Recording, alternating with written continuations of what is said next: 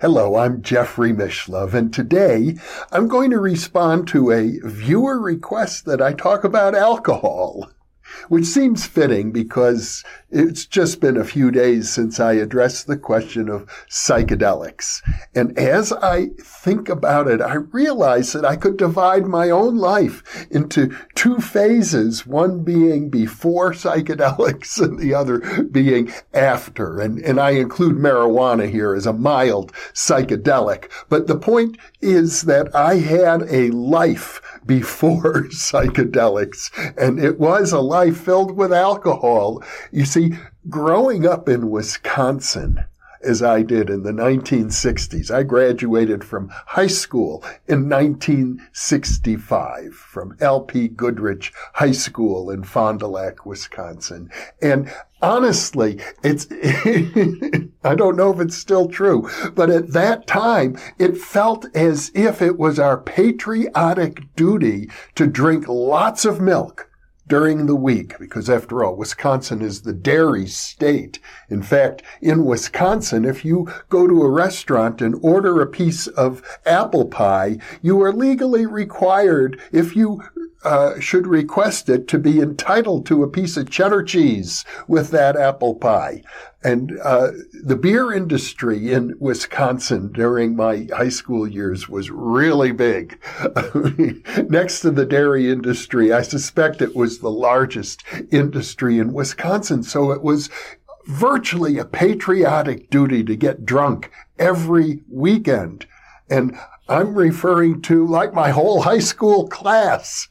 It was big drinking. Drinking was very big, and underage drinking was big too. At the age of 16, I already had established a fake ID for myself and was using it to get into taverns and to drink beer, because in those days in Wisconsin, you could drink beer legally at the age of 18 and hard liquor legally at the age of 21. But from the age of even under 16 and onward, beer was just a regular part of my life. I remember on one occasion, as a matter of fact, a keg party with a keg of beer. I was maybe 15, maybe even 14, as I recall, and it was hosted by my aunt. My saintly Aunt Jeanette. As a matter of fact, I think it's the first time I got drunk was then, but it became a regular thing for me and my friends in high school to drink beer on the weekends. We learned to go to the best places. You could drive about 10, 15 miles out of town, and there was a bar out in the country that would serve you a glass of beer for 10 cents. And we would drive out there and frankly get plastered. And I'm talking about in the middle of winter in Wisconsin when the roads are icy. And I developed a talent for holding my liquor, yes, and for driving drunk through ice and snow in the Wisconsin winter. And I loved it.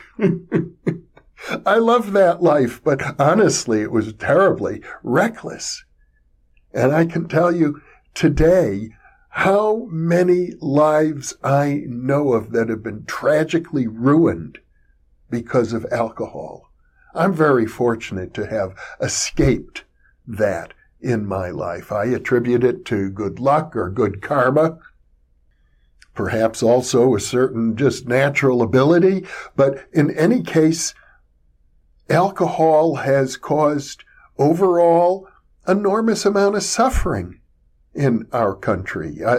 My high school days were before the existence of Mothers Against Drunk Driving, but there was a drunk driver who actually totaled a car that I had. It was parked out in front of our house one winter evening, and in the morning I got up and saw that the car had been dented very severely.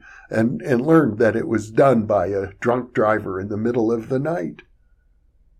I have a brother-in-law who drank himself to death. I've had high school classmates killed in accidents due to drunk driving. In fact, the night of the senior class banquet, in my high school, a carload, I think, of 6 high school kids who were driving back into town from out in the country where I know there was one of those bars where you could drink a lot, and they got into an accident. Everyone was killed.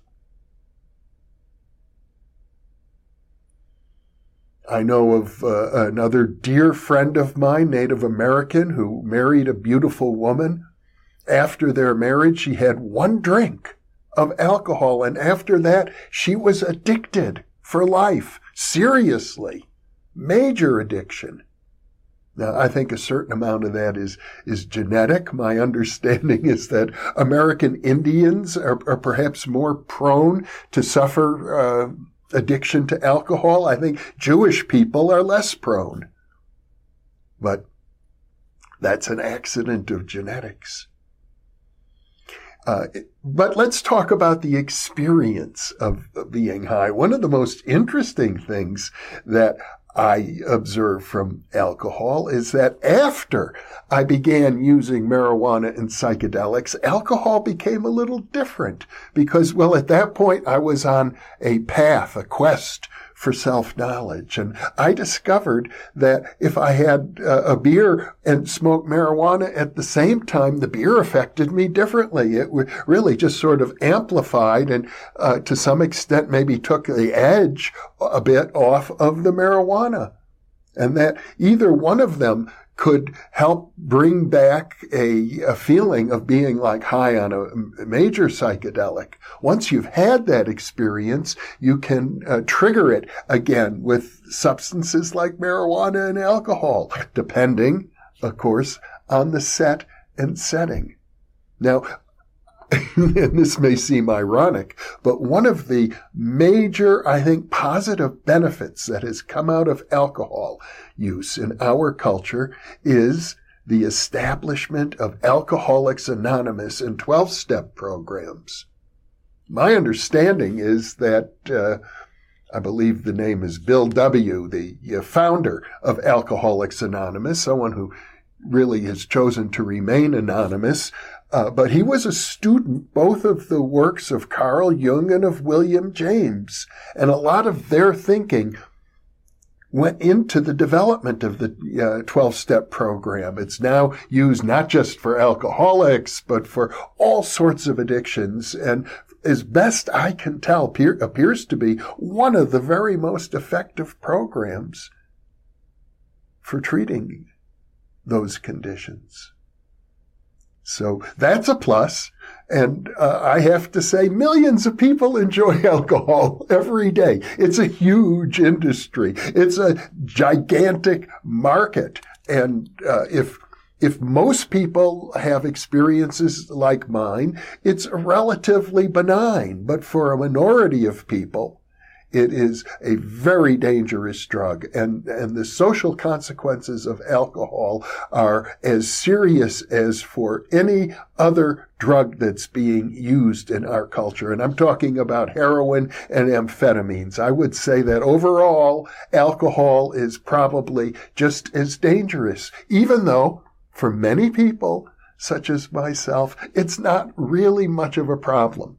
Which isn't to say that I haven't, on occasion, abused alcohol. Indeed, I have, and maybe it's something that many young people need to go through. When you're that young and you think you're invulnerable, you have to learn your limits. But I do remember on one occasion, after what we called a Wapadoodle party, which is really a horrible thing, where you have a big punch bowl and people come to the party bringing whatever bottles of liquor or booze that they happen to have, and it all gets poured in together in the punch bowl. And it was a wild party. And I remember waking up. It was at a summer resort, and I found myself waking up on the ground somewhere in that resort, sleeping on top of a pool of my own vomit. So, yes, that happened to me. It happened once, and once only. But I discovered my limit at that point. And these days, I don't drink much at all. And one of the reasons is that My cardiologist, I've had heart issues, and my cardiologist suggested to avoid alcohol completely. He said there was a major study, 50,000 people long term, and it was shown in that study that alcohol use could exacerbate various heart conditions like an arrhythmia, which I had at the time. I don't have it anymore since I've had an ablation. At least it's almost completely gone. But the point being, the cardiologist said, stop drinking.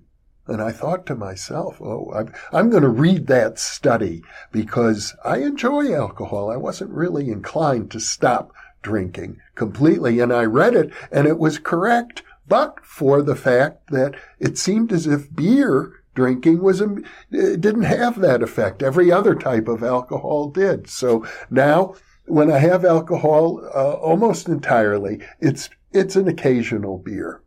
And it's generally never more than one beer per day, and not enough to even really feel high at all, just maybe a little mellow. So that's my use of alcohol. But so sure, I've shared a bit of my life with you, but I always want to come back to the question, what's in this for you? Because learning about my experiences growing up in Wisconsin in the 1960s, it may be interesting and entertaining for you, but it doesn't leave you with much. So let me ask you this question.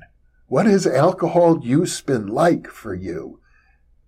Has it been good? Do you enjoy alcohol? Have you ever abused alcohol? Are you currently abusing alcohol? And be honest with yourself about it, because I know that one of the symptoms of alcohol abuse is called cognitive dysfunction. So you can abuse alcohol and tell yourself that you're not.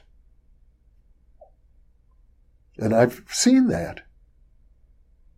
We've seen it on a number of occasions with alcoholics and alcohol abusers who are in denial. It's a very serious issue. So ask yourself if you could do better than you are with regard to alcohol. I know some people spend a lot of money on it. You can buy very expensive wines and liqueurs if you want, and you might ask yourself if that's a good expenditure for you. I'm really not here to lecture you or tell you what to do. I've made enough mistakes on my own, and I've been lucky to have avoided even more serious mistakes. But I would encourage you to ask yourself these questions. And once again, thank you for being with me.